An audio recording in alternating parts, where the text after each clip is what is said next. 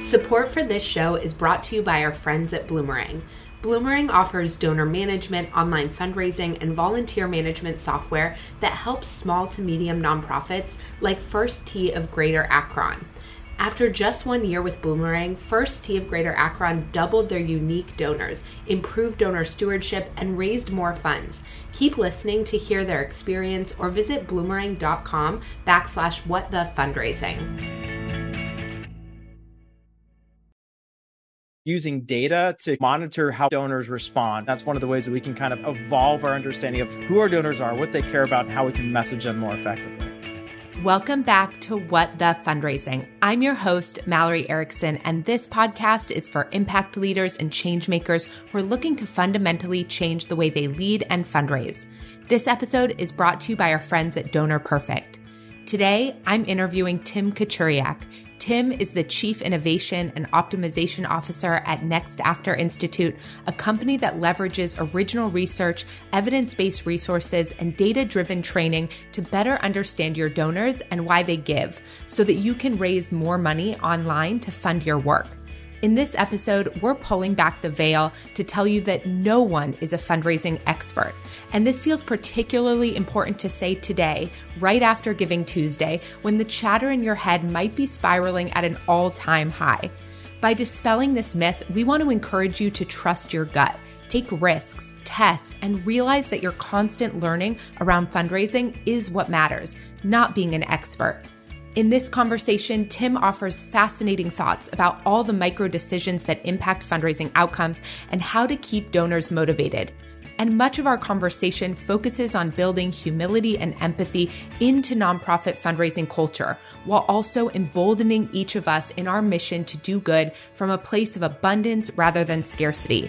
Tim and I also explore what it looks like to use A/B testing, a powerful tool for quickly calling what's working versus what isn't in terms of metrics like email opens and click-throughs. And we consider the important upsides of failing. All of these themes are particularly important right now when you might be feeling discouraged, worried, or tired. This episode will give you new energy and insights, and perhaps even give you a new look on what to do between now and the end of the year and beyond. So let's dive in so you can meet Tim.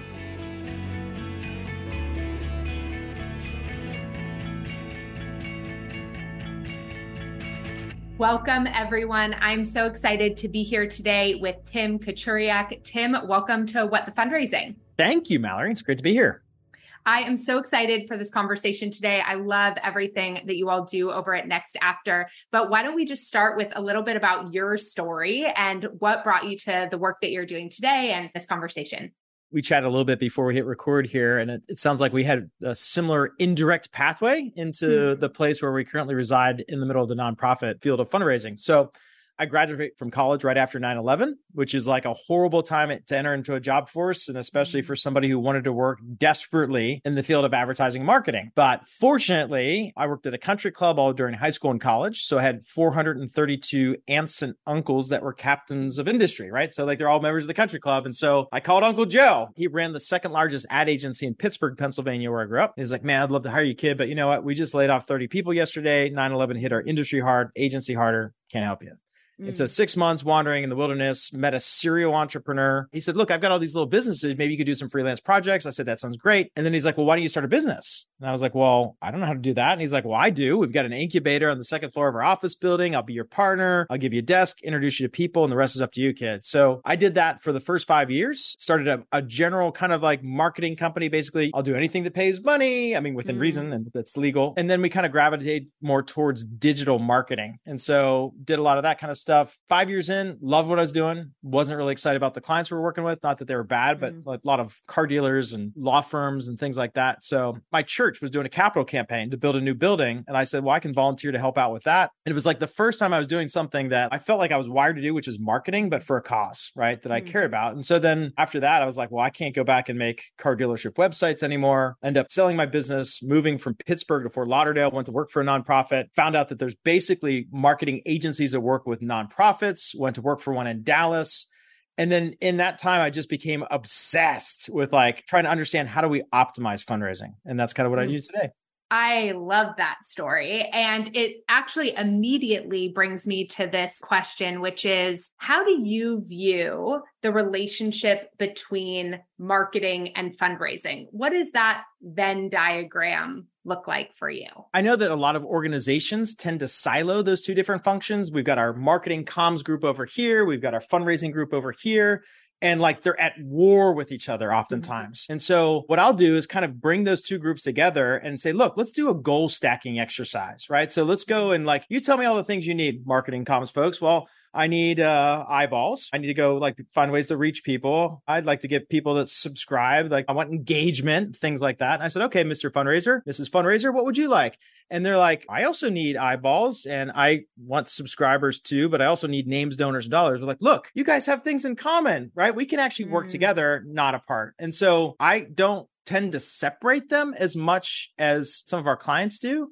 And I think that there's cool ways to create overlap. And I know there's different audiences and things that we can reach, but we have one budget as a nonprofit. And the more that we start to splinter that off, then like the less total reach that we have in the marketplace. So that's what I try to do is bring those two groups together. I love that. And I actually didn't want to lead you too much on the question, but I was sort of hoping you were going to say what you said, because I really agree. And one of the things that I've been exploring a little bit is here in fundraising a lot, we don't want fundraising to be transactional. Right. But then we separate all of the elements of fundraising, that the moments where the money is not moving into the organization, we call it other things, communications, marketing, we silo it, we put it in these other things.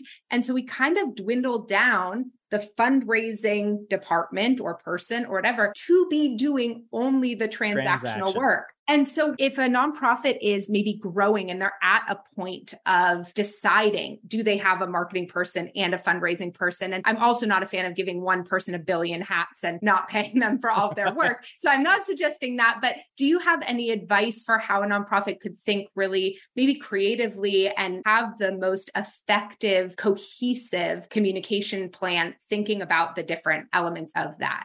Well, it kind of aligns with the point that you made. And so like what I would say is most people have the concept of the funnel clear in mind when they think about like marketing or sales or even fundraising. And so the idea is that you try to like reach people through various different channels, through like search engines on the internet or email or direct mail or radio or TV. At least from a fundraising point of view, we're trying to consistently move these people from interest to involvement to investment.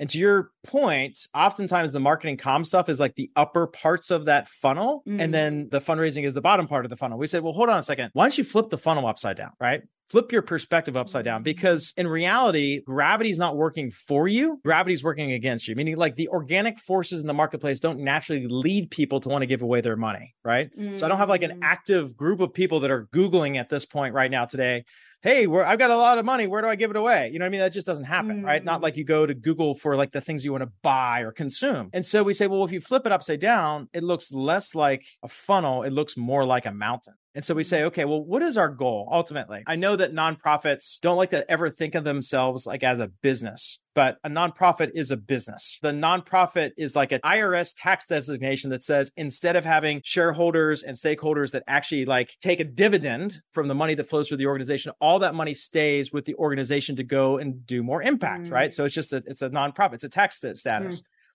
And so if you think about it in that context, that a nonprofit is a business, well, what is their product? Well, their product is the impact, the social impact delivered through the organization. And the customer is the donor, right? So separating the marketing comms thing just doesn't make sense in that context. It's all one, right? I mean, you could say it's marketing and sales, I guess, but I think the best organizations that I see on the for-profit side today don't try to create separation between marketing and sales. They try to make them one. But anyway, in this donor mountain kind of analogy, the goal is to get the donor, the customer, to the ultimate macro yes, I want to give. But there's a series of micro yeses that they have to make along the way. So like I send an email, the goal for me is to get a donor to give an email, but I need them to open, I need them to read, I need them to click. They click, they get a landing page. There's a whole new series of micro decisions that the potential donor makes as they navigate content, copy, images, video. And if it's compelling, if it's inspiring, they click the donate button and they have to still yet make a series of decisions, important decisions, even at that transaction state, right? One-time gift, recurring gift. How much do I want to give? Do I want to designate? These are micro decisions. And so then what is it that we can do to help that donor on that journey up this mountain? As the fundraiser or marketer, you're standing at the top, right? What that means is like we have a completely different perspective of that of our potential donor because we live and breathe this stuff every day. We can see the impact the organization's having in the field and the valley below, but the donor can't see it. And so like we have to help them. And the thing that we can use to help them is our value proposition. I love it. Okay, wait, there's something that you just said that is triggering this thought in me. And I think this is what you're talking about too. So I had another guest on last season and we were talking about the science of motivation. And she talked about a common topic around motivation, which is this middle problem, that motivation is high at the initial, but in the middle, there's this big dip. And when you were starting to describe the series of decisions that a donor has to make, it made me wonder, is that sort of the same thing that we need to be aware of, that there is potentially a middle problem between when they get to the top of that landing page and when they're finally clicking donate at the very end of all their information. And so how do we build in the motivational aspects around each of those micro decisions? I think the reason why that phenomenon exists is because like at the beginning stage of something, that's one kind of cognitive lever that we can pull, which is like newness or like this is an announcement that this big thing is happening. And then towards the end, we have a different cognitive lever that we're pulling, which is oftentimes urgency, deadline approaching, getting close to goal, bandwagon effects. So like there's different kind of cognitive levers we can use. And you're right, the middle part just kind of like, why do I even care? Full disclosure, I'm very biased in this area, but this is why I think digital marketing and communications is so really powerful because we can cultivate those potential donors by using like content marketing and things where we're feeding them, we're taking them on their journey, we're engaging them in different things that they can do as they kind of go through that middle phase of giving a donation online. One of the things even learning about Next After kind of illuminated for me as not a digital fundraising expert, or that's not the niche that I really fall into necessarily, but what I found to be so valuable for my work as well, and the way I talk about more of those one-on-one conversations, is the research that you do and really can only do in the digital space around understanding how different elements of a campaign or a piece of content or an email really shows the dramatic impact that made me so curious about what's happening in that moment where they just saw a 450% increase on an open or something like that, and making that specific one up. And so I'm curious, how did you, and all of your research is open source, which is also amazing. And so I go there often just to sort of see what's being tested and what's happening. So for you, can you tell me a little bit about how that relates to this journey that you're talking about and why that research is so important? You said that like, I'm not a fundraising expert, or you said I'm not a digital fundraising expert is what you said. And I would just say, same here. I'm not a digital fundraising expert. I'm not a fundraising expert. Nobody is. The only experts are the donors themselves. And so what we need to do is humble ourselves and put ourselves in a position where we can allow the donors to be the teachers of what works and what doesn't. And the way that we can study that, the way we can put them in a position of being a teacher is through testing and experimentation, by studying their behavior, what they communicate to us by what they do and what they don't do. One big kind of pet peeves I have is a lot of times fundraisers will look at metrics like our KPIs based on the things that we want. Like I want impressions, I want opens, I want clicks. And so I've got a click-through rate, I got an open rate, I've got a conversion rate or whatever. Oftentimes, if you invert those things, those are like, I don't care kind of metrics, right? So all the people that are saying yes to you, there's always so many more people that are saying no to you. So then you have to ask yourself the question, what do I change to get more people to say yes? I mean, that's all we're trying to do is basically engineer a series of yeses on that journey. Maybe just to back up, like, so your audience understands what I'm talking about when I say testing.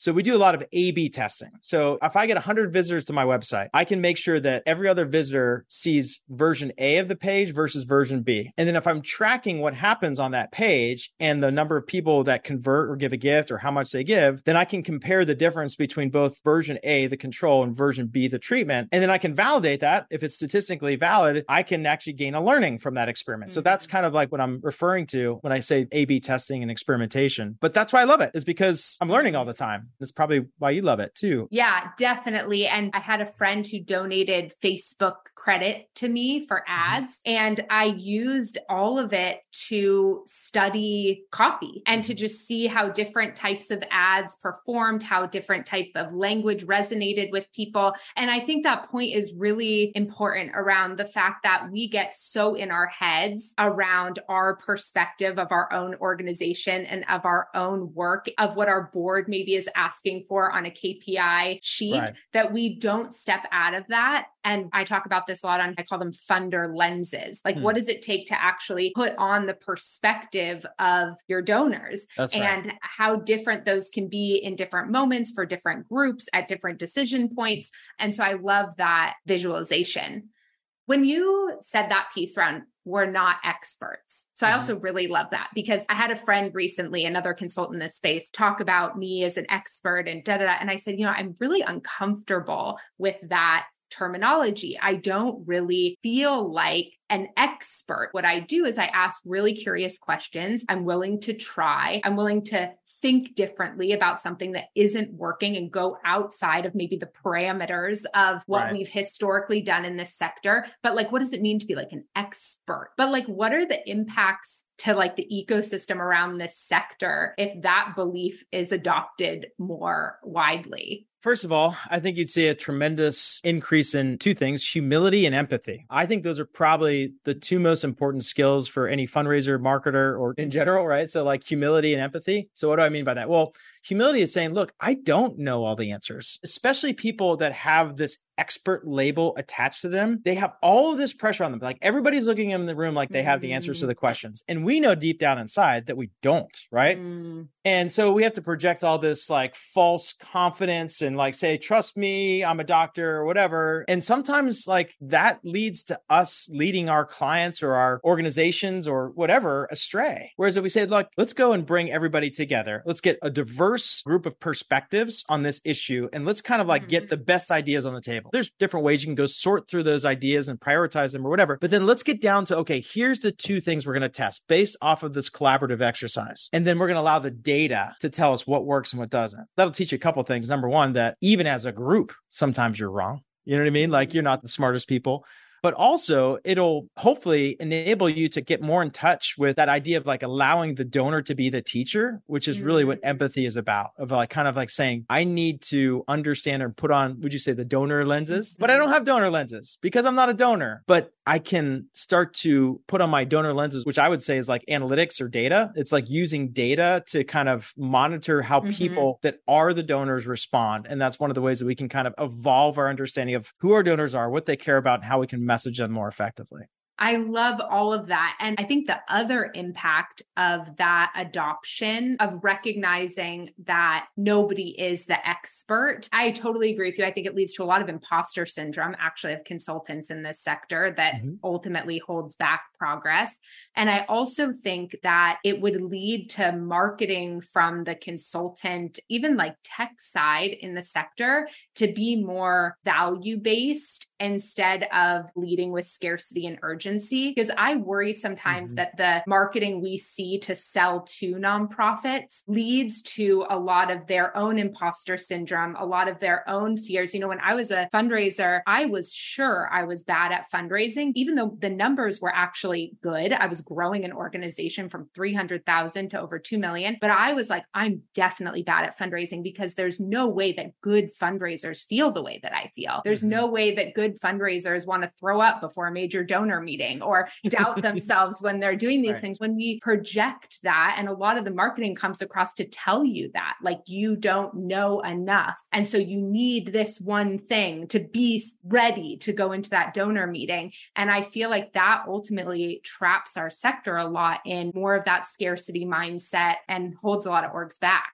I would agree with that. It causes a lot of organizations or fundraisers individually to look for like easy button, maybe technology companies or consultants or agencies or whatever. They've kind of like, they've kind of seized upon that. They leverage that, to your point, kind of like twist the knife a little bit until you're like, oh, oh, make it stop. And so, oh, you got the antidotes. Great. Let me take the magic talisman or whatever. But that's never the case. And so everybody kind of like gets addicted to like the next and latest tool or tactic or whatever. And they don't have time to focus on what they really need to do, which is like focus on strategy, right? And focus on like things like messaging. I liken it to like, okay, if I go buy a CRM system before I've actually gone and determined like my needs are as an organization, then it's like going and buying like all the supplies to build a house without like having plans first. You know what I mean? It's just like, it doesn't make sense. You would never do that, but we do that every day. So I think that that's another outcome.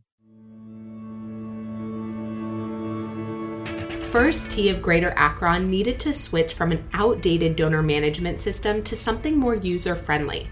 With Bloomerang, they found that and more. Executive Director Josh Smith commented, "We love Bloomerang. It's saved time. It's helped us raise more funds." By investing in a donor database that they actually loved using, First Tee of Greater Akron was able to raise more funds and continue creating lasting change in their community. To listen to the full interview with First Tee of Greater Akron, visit bloomerang.com/whatthefundraising or click the link in the show notes. Yeah, I agree. We're more reactionary in a lot of our decisions and we let other people tell us what we need instead of identifying what we need. I think that's a really important point. I think there's another piece to what you were saying before and that last sort of question, that a lot of times the solutions provided to nonprofits in this sector don't include a conversation around testing and failure and trying and learning. And one of the reasons I appreciate what you all do so much, and especially around sort of the open source research on your site, is that you're obviously showing incredible metrics of success with things that you're trying. You can also see when something you guys tried with a client didn't work. And I'm curious if there's something that you've noticed with your clients around their sort of mindset around testing and failure. Like, what is that like in this process? I think we're fortunate that fact that like a lot of like these big technology companies have kind of like almost like romanticized failure. It's like failure is progress, you know, it'd be like, well, sometimes failure is just failure. But what we're trying to do is we're trying to mitigate risk, right? That's what testing is really all about. So you could say, well, gosh, I can't afford to change this thing because this has been working forever. And it's like, yes, but what if it's not as working as well as it could work, right? So almost by like not testing, you may be like leaving huge amounts of opportunity on the table, and it's actually much more risky. Expecting everything to work over and over again the same way is insane because the world's constantly changing, right? So if you don't test, then you're setting yourself up for significant failure. So that's really interesting because the testing that you guys do then is like a small population test before the folks would apply that learning to their whole list or something like that. Yeah, exactly. I'm sorry. You're asking like, what's our theory of change when we kind of bring this into a nonprofit client that is very averse to change, right? We've learned this over time. So like, we'll kind of create this design of experiments. Like these are the things we're going to test. Some of those tests are ones that we were 100% pretty sure it's going to work. We call those kind of like the low hanging fruit, the quick wins. These are things we've tested over and over and over again with other organizations. We could say, just do it. But you know what? We need to demonstrate the power of testing. So we kind of do that and you get some of these quick wins and some green arrows, and it starts to kind of like engulf the culture, and everybody starts to get excited about testing the bigger and bolder things later, which if you want transformation, you're going to have to go there. So we try to build credibility for testing by starting small with things that we are pretty certain are going to work. But you're right. Once we get into an engagement, like we may have a test and it's like very well researched. We've got all a great hypothesis, and it just totally bombs. That means we were so off. We were going in this direction and we thought this was right, but we're totally wrong. So we got to go in this direction now. So it can kind of redirect you. And if you're doing a test appropriately, you're not betting the farm. It's a limited time window. It's a certain amount of data points you need to get statistical significance.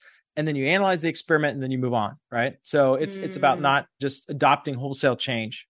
Yeah, I hear you on the romanticizing of failure in the for-profit world. I feel like in the nonprofit world, most of the folks I work with are miles away from that. And failure feels like this incredibly scary concept, even failure around an email. I watch organizations send out emails with an 11% open rate, and they're terrified of change, of what if it could lead to a 10% open rate. And it's like the upside is obviously so much greater than that. But the fear of that, of doing something wrong, sort of controls their decision making. And I was just recently listening to something where someone was saying, like, listen, the nonprofit industry was created to fail. In many ways, it was not created with shareholders and profit and all this stuff because we didn't want these organizations to be beholden to always doing better. We wanted them to test and try things. And I feel like when we're talking about changing the status quo, how on earth can we do that without some failure? If we knew how to solve these problems, they would be solved. That's right. Fear of loss is definitely a very powerful motivator and can keep people kind of in bondage. That's kind of why we open sourced our whole research catalog. So we've got 3,700 experiments from like some of the largest and even smallest organizations on the planet, right? That are doing testing. And look, that thing that we're recommending that we go try and test, look, it worked for this organization. Now, we can't guarantee it'll work with us, or else we would just make the change, but we can test it and we can see what the impact will be. So it's like, leveraging other people's research can sometimes help. And then honestly, like you'll run into situations where even bringing data to the table, even say you run an experiment and it gets a big lift in performance, and then the executive director or CEO or whatever is like, I don't care. I don't like it. You're just like, well, see you later. You know what I mean? Not my partner, not my kind of client. So, but that's rare that we run into that. Yeah. Okay. My next question is a little bit maybe long-winded to get to, and I'm not going to quote this experiment perfectly, so I'll find it and put it in the show notes for folks who are interested. But I was just listening to Seth Godin's podcast, and he was talking about this experiment they did with positive reinforcement tactics with dogs, and how there was this certain type of dog training where folks were giving food or positive reinforcement like every few seconds, basically, to drive the dog's behavior.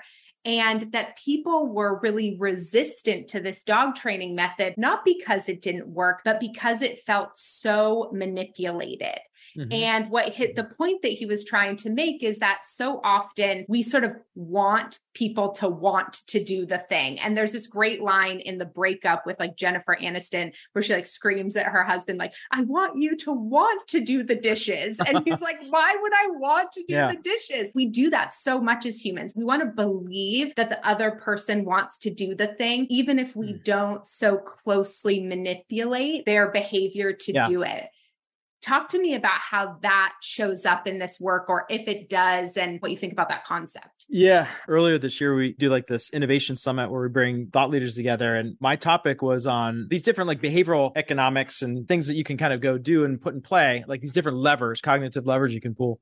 And at the end of that session, I said, just because we can, just because it works, should we? There's a fine line, I think, in my mind between persuasion and manipulation. Two different things, but there's sometimes like it's hard to decipher which is which. So, behavioral science and like philanthropic psychology, there's all these different ways we can understand how humans are wired and how people respond, how they make decisions. And I don't think that that's bad to understand that. I don't think it's bad to align the way that you package a message or deliver a product or a service or ask for a donation that aligns with these things that we understand about how humans go about decision making. There's nothing wrong with that. But I'll give you an example. A lot of time in the nonprofit space, we're talking about problems. And a lot of these problems are societal problems. And there's people that are just becoming so consumed with anxiety and like their mental health is suffering tremendously because of this constant like barragement of like, look at these problems. And so that's one question we ask is like, are we helping at that point or are we hurting? That's something that we have to kind of think about. But it's honestly, it's an issue that we discuss with our clients. I can't say that I have like a hard, fast answer to that, but it's something you have to be aware of because the point when you flip over from using principles of persuasion and turning that into like manipulation and getting people to do something that number one, they shouldn't do. Number one,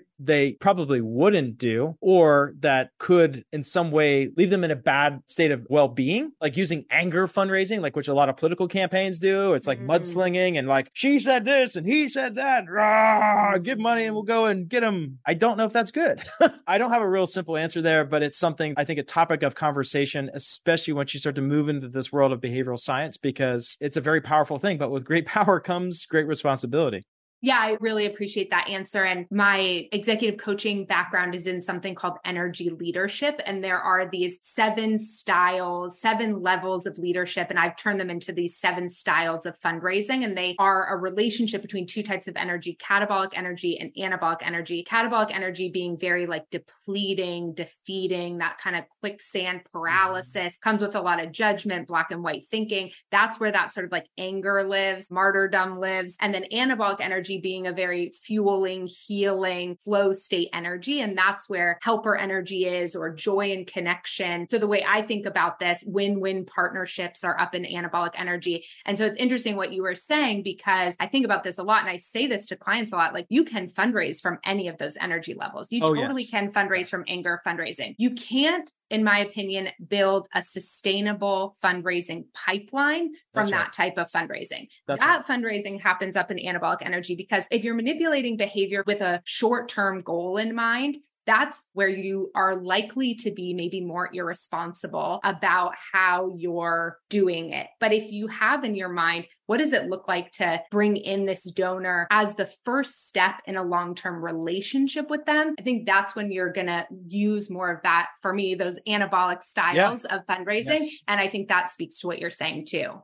Absolutely. Are you familiar with the Institute for Sustainable Philanthropy, Jen Shang and Adrian Sargent? Okay. So like, this is like their whole central thesis, right? Yeah. Is that there's certain ways that we can do fundraising. Yes, it works. And yes, it kind of does. It gets the short-term transaction cash register ringing, but it leaves the donor in a worse state of well-being, right? Where there's these other things that may not get you as much money today, but it's going to build these lifelong partners where you actually have this donor for the lifetime and they will get way more money. But the problem is, in the nonprofit space, we're so addicted to like the annual fund, direct response. I put $1 in, I need $5 out this month, this year. And so we don't make decisions based on long term. Everyone talks about lifetime value, but nobody makes decisions based on lifetime value. If they did, it would look a lot different. So that's kind of like the next level of a lot of our experimentation. We're starting to launch, because we've established some relationships over the last 10 years with some great nonprofits where we've demonstrated like, oh, we can get some quick win kind of stuff and we can go and fix these things. But we're like, let's do some longitudinal studies. Let's run a year-long experiment on how to fix the epidemic of retention, donor retention. The average retention rate for a first-year donor across the industry is like 30%, something like that. It's worse these days. Yeah, it's like 20-30%. Yeah. Why not fix that problem? Because then you don't have to acquire so many donors. You don't have to use so many like shady tactics, like taping pennies on envelopes and just getting people to sign angry petitions so we can go and,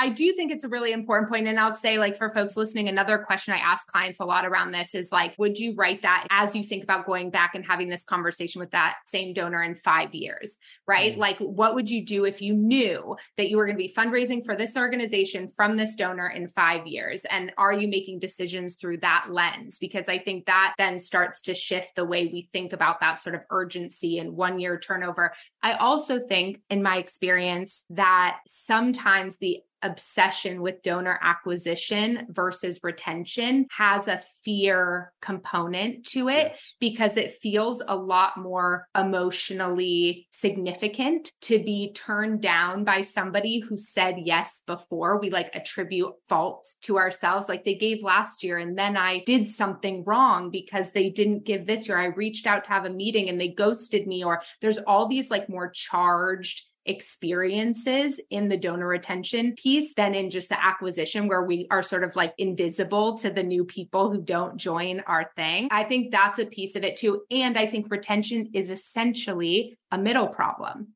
Yeah, this is controversial, but I'll say it because like both of us are kind of like consultants or agencies or whatever, right? So I wonder too if it's the agencies that are doing this to a lot of nonprofits. Because you think about like, are we part of the problem? The way a lot of agencies, especially like direct mail agencies, like they make a lot of money on direct mail acquisition. Let's go mail a bunch of people, and that's like in some sense almost like easier to measure and manage than like trying to keep a donor through good customer service and engagement and like feedback loops and like reporting on impact and stuff like that. And so I just wonder if we kind of perpetuate, well, you're going to lose 80% of your donors this year, so you better go get some more of them, don't you know what I mean? Like, I just wonder if we're kind of part of that process is it's self-serving for agencies to operate that way. I ask my staff that, by the way, all the time. I said, look, this is not the business we're in. We're not in the business to go and like get our clients to have to go rely upon us. Our goal is to set the captives free. So what does that look like? Well, first of all, what we're doing in year 3 should not look like what we're doing in year 1, right? So we need to build capacity back into our client organization. I mean, that's why we started the Institute. The Next After Institute is like, look, let's go train them how to go do the things that we're doing for them now so that they don't need us to do it again. And you know, the more that you empower, I mean, like you're a leadership coach, the more that you empower people to be successful in their careers and be effective, and the less you have to hang on to them, the more they want to hang on to you because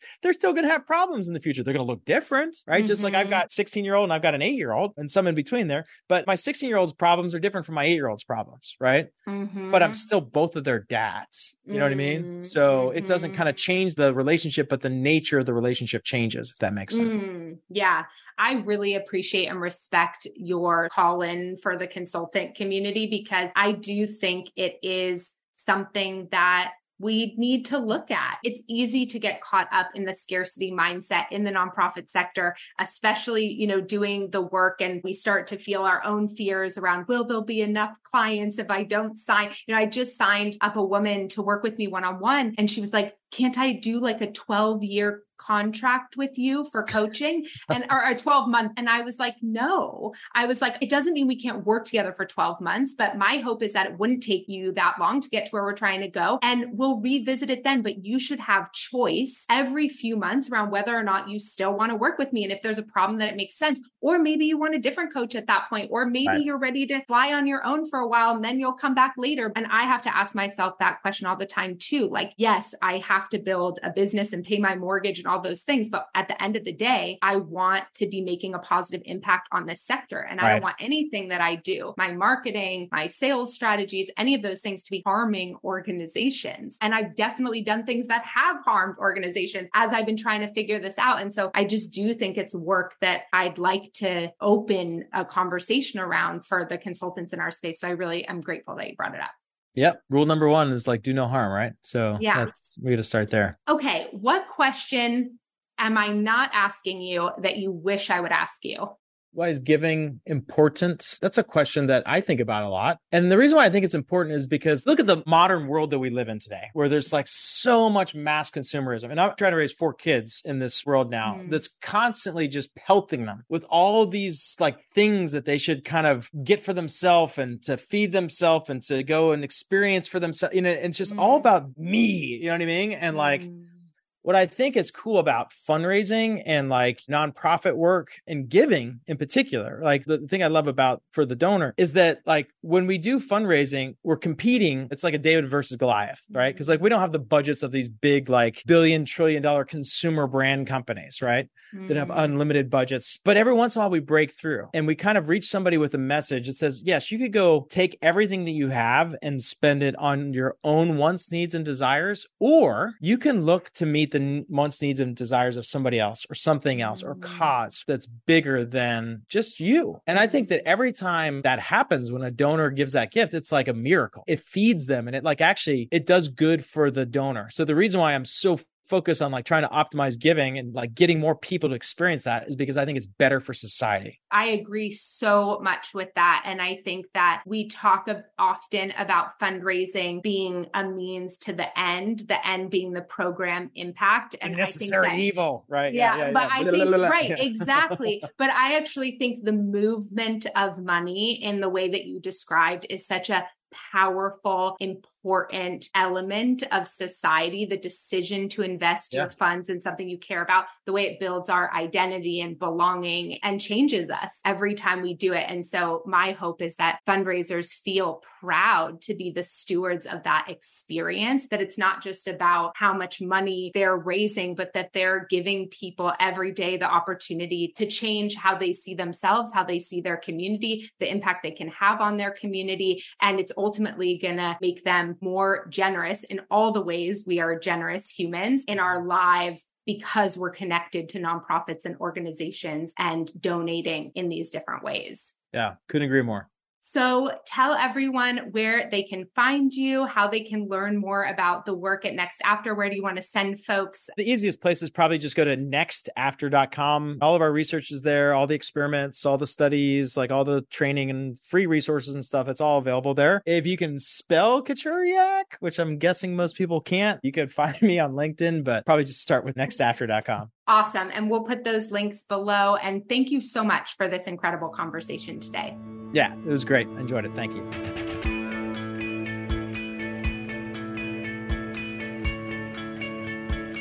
Whew. Could you feel the energy in that interview? We are both clearly riled up about this, and there are so many takeaways from this conversation, but here are the top things that I'm double clicking on. Number one, what happens when we take the mantle of expert out of fundraising? I think it's a big increase in humility and empathy. The last thing I ever want is for any of the advice on these shows to make you feel more unready or unsure of yourself as a fundraiser. Great fundraising isn't about expertise. It's about willingness to try, test, fail, learn, and listen. Number two, are your marketing and fundraising teams working in tandem? The best bang for your budget buck comes from the optimization of both sides of the equation through collaboration. Number three, A/B testing is a great way to acquire meaningful marketing metrics. Try introducing alternative content and prompts to see how campaigns trend in terms of open rates, click-through rates, etc. Number four, are you afraid that testing might reveal failures in your marketing strategy or fundraising strategy and tactics? It might, and that's actually a good thing. The marketplace is changing all the time. Number five, feelings of fear and scarcity are what make us afraid to be bold and measure for results, but we can never improve if we're afraid to look at the numbers. Okay, there are so many more takeaways and tips inside this episode, so head on over to MalloryErickson.com/podcast to grab the full show notes and resources now. You'll also find more information there about Tim and Next After. Thank you for spending this time with us today. If you enjoyed this episode, we would love it if you would give it a rating and review and share it with a friend. I'm so grateful for all of my listeners and the good, hard work you're doing to make our world a better place. And if you miss me between episodes, stop by and say hello on Instagram under @whatthefundraising_. Have a great day, and I'll see you next week.